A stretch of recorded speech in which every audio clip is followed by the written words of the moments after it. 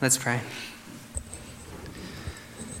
Our Heavenly Father, grant to your people now open ears and understanding hearts to receive your word as it is proclaimed.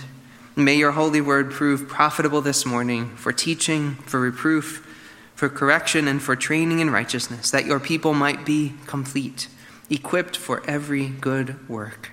We pray in the name of Jesus Christ our Lord. Amen. You may be seated. Please open your Bibles again to our sermon text, Romans 15, 14 through 33. And as I read it earlier, I won't read it again now. But I will be reading the verses as we come to them in our sermon.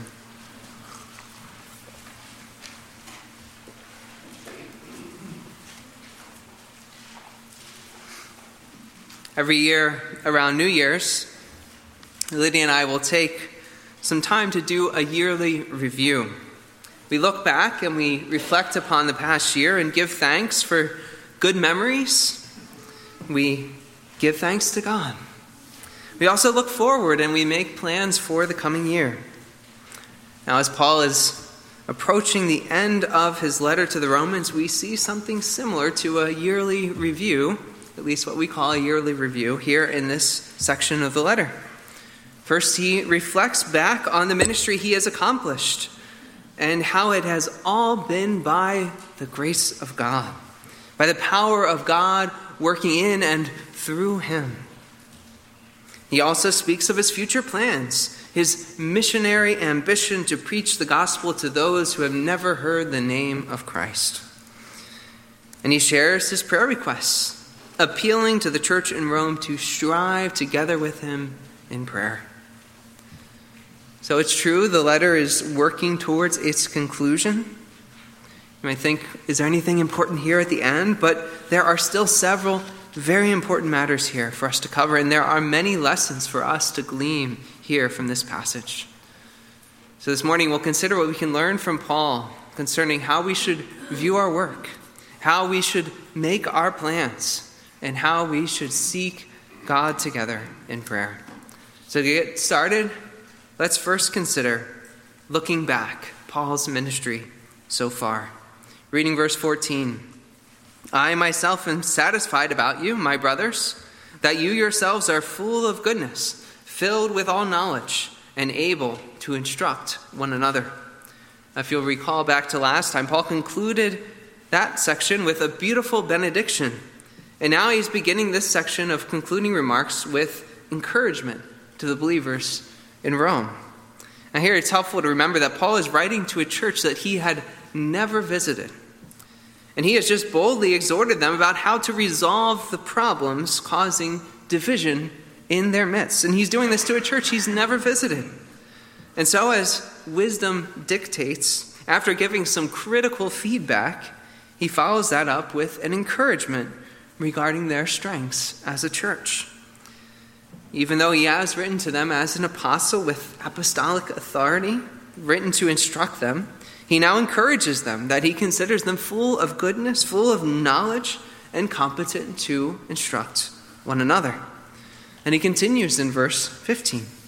But on some points I have written to you very boldly, by way of reminder, because of the grace given me by God to be a minister of Christ to the Gentiles in the priestly service of the gospel of God, so that the offering of the Gentiles may be acceptable, sanctified by the Holy Spirit. Here in verse 15, we see Paul as being very diplomatic. Even though he admits he has written quite boldly, he certainly understates things when he characterizes the letter as being merely a reminder to the church. Now, it's true that all that Paul has written is concerning the gospel that they share in common, the gospel they already knew, and the implications of the gospel. And yet consider what he has written. He has written them what has come to be considered the most theologically brilliant letter in the history of mankind. It is a reminder in the sense that he has simply given them the gospel. He has proclaimed to them Jesus Christ. And Paul's authority to write to them is based on the grace given to him by God to be a minister of Christ to the Gentiles. And as I've noted, the church in Rome was predominantly a Gentile church.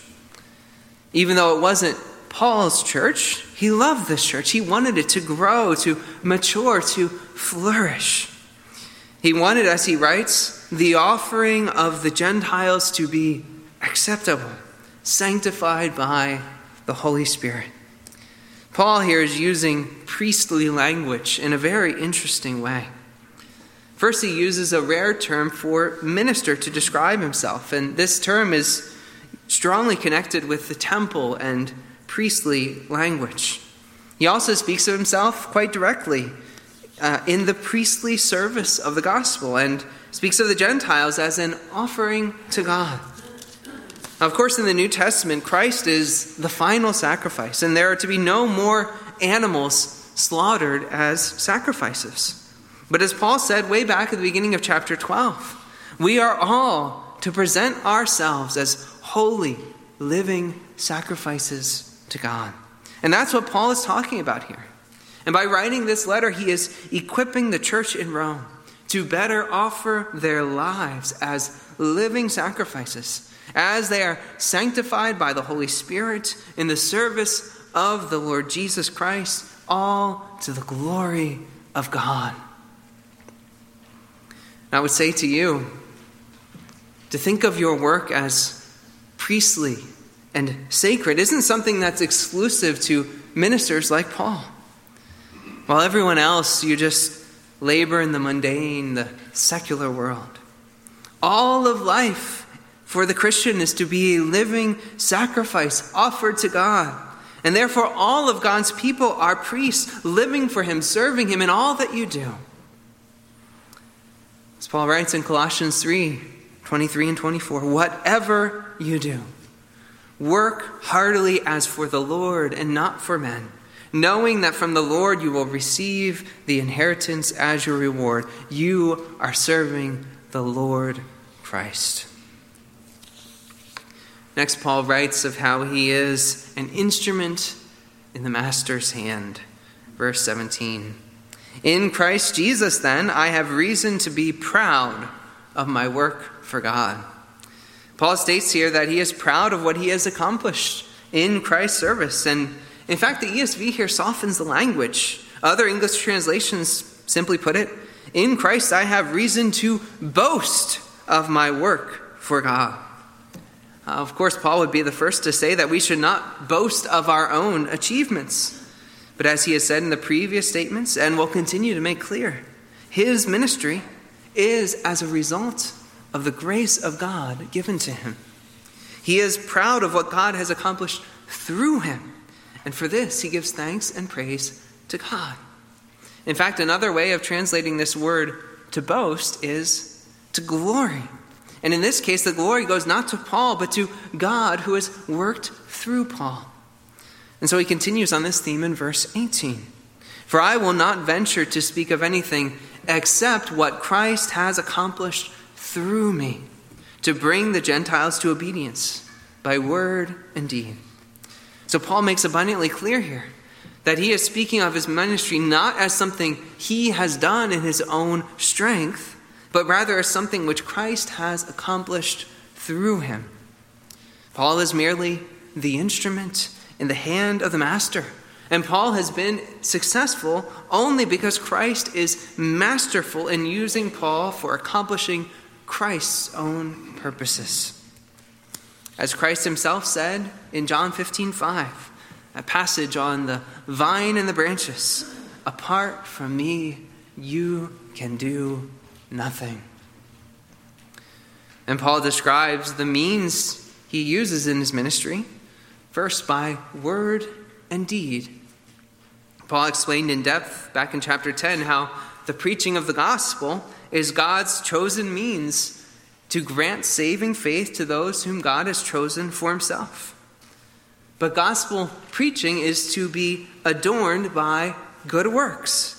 Just as faith never remains alone but is always accompanied by good works, so also Gospel preaching should be accompanied by good works in a properly functioning gospel ministry, whether that's on the mission field, like in Paul's ministry, or in a local church, by word and works. Then Paul continues his list of means in verse 19a. By the power of signs and wonders, by the power of the Spirit of God. As an apostle, Paul's gospel ministry was accompanied by powerful signs and wonders. Quite a few of these miraculous works done by Paul are recorded in the book of Acts, although I imagine there were many more that were not written down. These include 2 individual healings that are highlighted, plus 2 times where it simply says, many people were healed. He also struck blind Elymas the magician. He cast the spirit of divination out of the slave girl in Philippi. He survived the deadly viper bite on the island of Malta. Not to mention the fact that he raised Eutychus from the dead. Finally, all these means of ministry, word, deed, signs and wonders, Paul says, are by the power of the Spirit of God. This is the only way to do effective ministry. Without the Spirit of God, there is no power for gospel ministry. And we have verse 19b. So that from Jerusalem and all the way around to Illyricum, I have fulfilled the ministry of the gospel of Christ. Paul says he has fulfilled his ministry, covering this large span of territory, starting from Jerusalem all the way around to Illyricum. And this is a large Roman province north of Greece, running all the way almost to the border of modern-day Italy. Now, Paul uses the word fulfill here. It has the sense that the work has been completed. Now, certainly, Paul had not preached the gospel in every city, town, village, and hamlet in this large area. So in what sense could Paul say that the work was complete? His gospel ministry was fulfilled. Paul's strategy was to establish churches in strategically important cities in each region, and that was now accomplished. These churches now had their own pastors and elders, and they would work to send out church planters to spread the gospel to other cities and, over time, to evangelize these entire regions. And historically, we know this is exactly what happened. Paul's mission strategy turned out to be extremely effective. So, with one major task complete, he goes on with his next task in verse 20. And thus I make it my ambition to preach the gospel, not where Christ has already been named, lest I build on someone else's foundation. But as it is written, those who have never been told of him will see, and those who have never heard will understand. Here Paul says his ambition is to plant new churches in virgin territory where there is no knowledge of Christ, for this is the mission that Christ has specifically called him to do. As an apostle to the Gentiles, he has been called to go out and to lay the foundation. Others will be called to build upon the foundation that Paul has laid. Some will sow the seed, others will water. But God gives the growth. That's not to say that foundation laying is the only work that Paul does. Consider the letter that we are studying. Paul is writing to a church that he did not plant. He is working to build them up through his writing. But even this is connected with missions, as he is hoping that they will support him in his missionary work. Paul was also a tent maker, but that too raised funds to support his missionary work. Now, Paul supports his ambition to frontier missions with an Old Testament citation here from Isaiah 52:15. Those who have never been told of him, will see, and those who have never heard will understand. This is the final verse of Isaiah 52. It's immediately before the famous chapter 53 about the suffering servant, the prophetic passage foretelling the redemptive suffering of our Lord Jesus Christ. Paul's ambition is to fulfill this prophecy, that those who have never been told of him might behold by faith the Lord Jesus Christ and understand that he is that suffering servant who was pierced for our transgressions, crushed for our iniquities, and by his wounds we are healed. Paul will give more details about exactly where he is headed as we continue in the next section. And now let me ask you, what are your ambitions in life? Now, certainly your ambition does not need to be to serve as a frontier missionary like Paul. But are you letting your Christian faith shape your life goals? The Christian's ambitions certainly cannot be to simply accumulate as much wealth and fame and pleasure for yourself as possible. Certainly this is a larger topic, a question that many young people struggle with. But the basic point this morning is to let your Christian faith, your service to the Lord, shape your ambitions for life. Let's move on to our second point this morning. We've looked back, Paul's past ministry.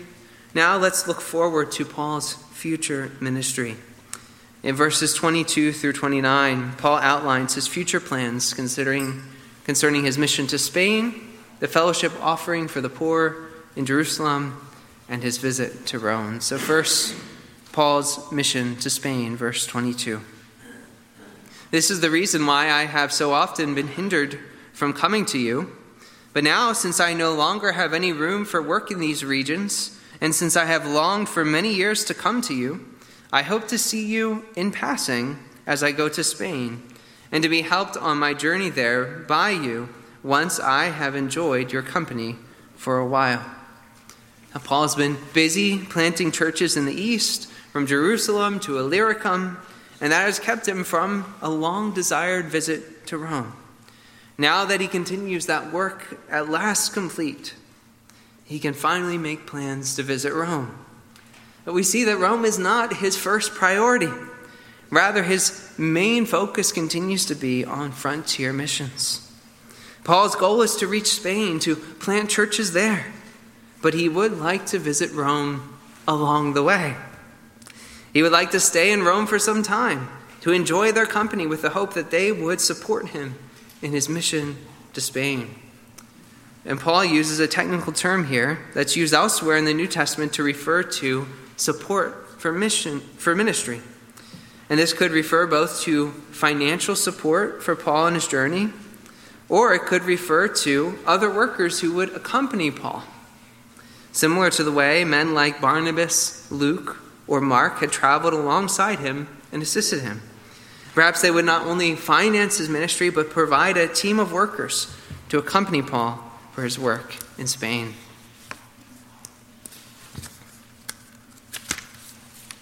Then in verse 25 and following, we learn that Rome is not the first stop on his itinerary. Verse 25, "At present, however, I am going to Jerusalem, bringing aid to the saints. For Macedonia and Achaia have been pleased to make some contribution for the poor among the saints at Jerusalem. For they were pleased to do it, and indeed they owe it to them. For if the Gentiles have come to share in their spiritual blessings, they ought also to be of service to them in material blessings. When therefore I have completed this and have delivered to them what has been collected, I will leave for Spain by way of you." We read more about this collection for the saints in Jerusalem in Paul's 2 letters to the Corinthians. This project was a major priority for Paul. It must have been because he's going over 1,000 miles in the wrong direction to deliver this gift to Jerusalem. Now, this is about much more than just alleviating poverty among the saints in Jerusalem. He uses two key terms to describe this work in these verses. First, in verse 25, he calls it a ministry from the Greek word diakoneo, the same term from which we get our word for deacon. But secondly, he calls it a fellowship offering from the Greek word koinonia. This is a reference to what we call today the communion of the saints, a mutual sharing which binds together the entire church of Jesus Christ. This is particularly significant because it crosses the boundary between Jew and Gentile. As Paul says here, that the spiritual blessings of the Jews have overflowed to the Gentiles, and now they are showing their gratitude by giving back this material offering, this fellowship offering. And the goal is that the entire church, both Jew and Gentile, will be brought to greater unity through this gift. And that's why it's so important to Paul. And so Paul himself will accompany this offering to Jerusalem as recorded in the book of Acts. And then, only after he's gone 1,000 miles in the wrong direction, his plan is to travel to Rome. Verse 29. I know that when I come to you, I will come in the fullness of the blessing of Christ. Here we see that Paul looks forward to his visit to Rome with a confident expectation that Christ will fully bless this visit. In fact, I believe this expectation is for a mutual blessing, both as he ministers to the Romans and as he receives a blessing by his time with them, and hopefully by their support for his mission to Spain. Now here it's worth asking, did Paul ever make it to Spain? Church tradition says yes, while modern historians tend to be very skeptical. The most solid historical evidence comes from the first epistle of Clement of Rome, written in 95 AD. He writes that Paul had preached in the east and in the west. He won the genuine glory for his faith, having taught righteousness to the whole world and having reached the farthest limits of the west. 1 Clement 5:5-7. Now that final phrase, the farthest limits of the west, is generally understood to be a reference to Spain. And as Clement wrote only about 30 years after Paul's martyrdom, he's really the only reliable historical source we have to answer this question. And so based on this evidence, I think it is quite likely that Paul did reach Spain. And all these things, we must remember the wisdom of Proverbs 16:9. The heart of man plans his way, but the Lord establishes his steps. Whenever we make our plans, we do so saying, if the Lord wills, we will do this or we will do that. And we don't know what the Lord wills concerning our future. That doesn't mean we don't make our plans. We do so and then we submit them to the Lord in prayer. That brings us to our third main point this morning. Strive in prayer with me. As he nears the conclusion of the letter, Paul shares his prayer requests with the Roman church. Verse 30. I appeal to you, brothers, by our Lord Jesus Christ and by the love of the Spirit, to strive together with me in your prayers to God on my behalf, that I may be delivered from the unbelievers in Judea, and that my service for Jerusalem may be acceptable to the saints, so that by God's will I may come to you with joy and be refreshed in your company. And Paul doesn't merely ask the Romans to pray, but he appeals to them to strive together with him in prayer. He uses this imagery of wrestling with God, of struggling alongside him in his ministry. I also want to point out how Paul's prayer requests naturally flow from the task that is right before him. He is carrying this fellowship offering to the saints in Jerusalem, and so he desires that it would be successfully received, and so that's what he asks them to pray for. He asks them to pray first that he be delivered from the unbelievers in Judea. Paul knew that in returning to Jerusalem, he was entering into hostile territory. Imagine if Jerusalem were the Wild West. There would have been posters plastered on the side of every building with Paul's face on them with the words, wanted, dead, or alive. As we know from the book of Acts, the prophet Agabus even foretells that Paul will be arrested by the Jews if he goes up to Jerusalem. And even though he sought to take precautions against being seized by the Jews, he was arrested almost immediately upon coming to Jerusalem.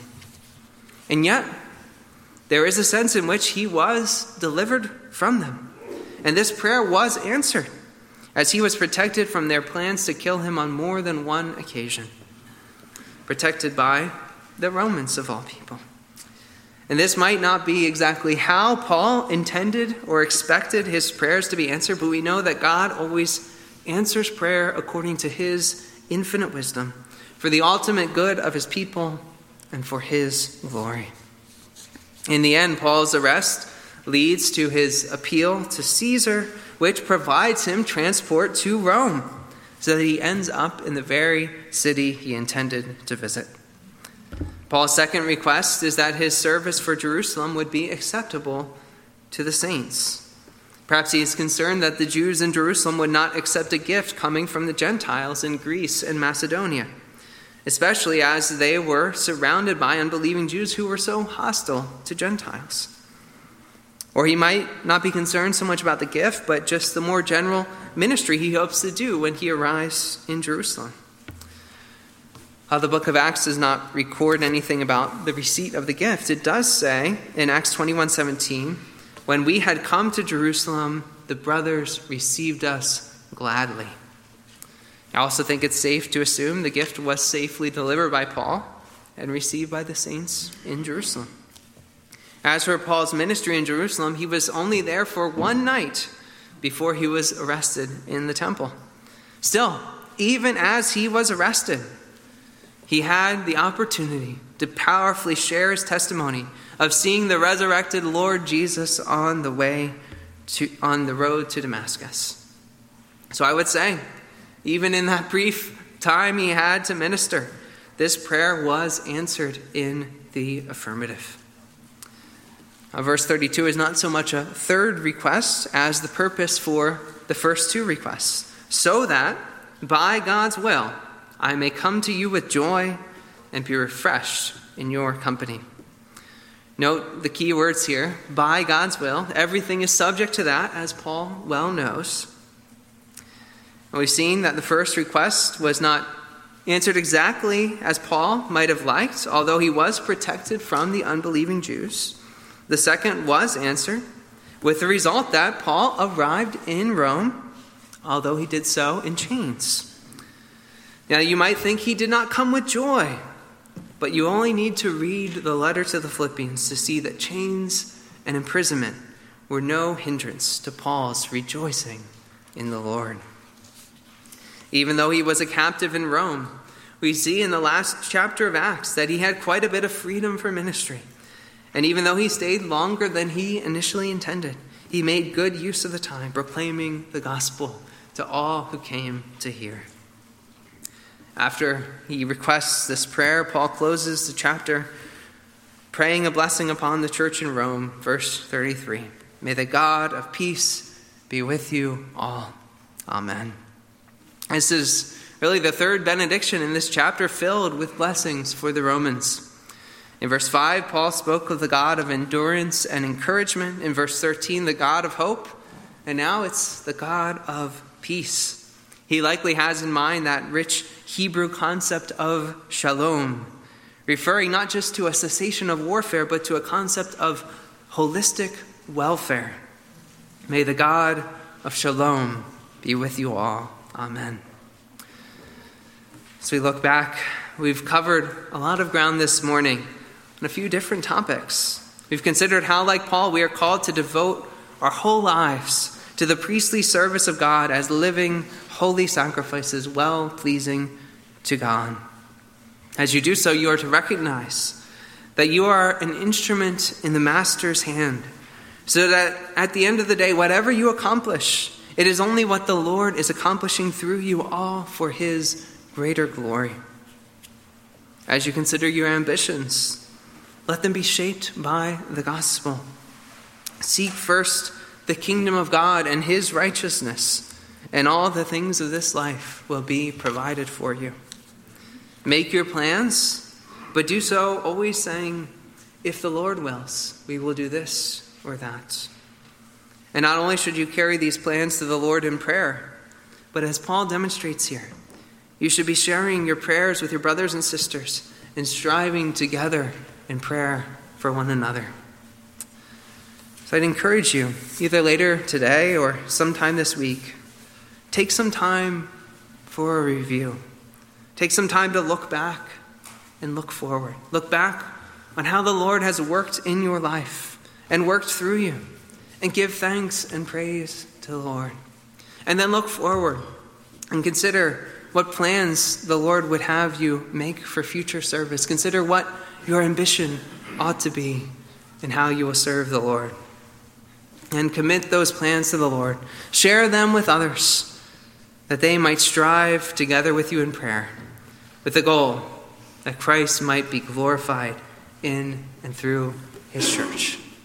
Shall we pray?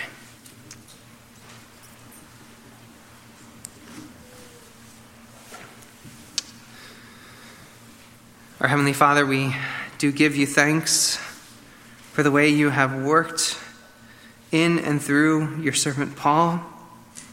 We gave you thanks this morning as we reflected on the way you have worked through the Sunday school program at our church through the past year, and look forward to the coming year.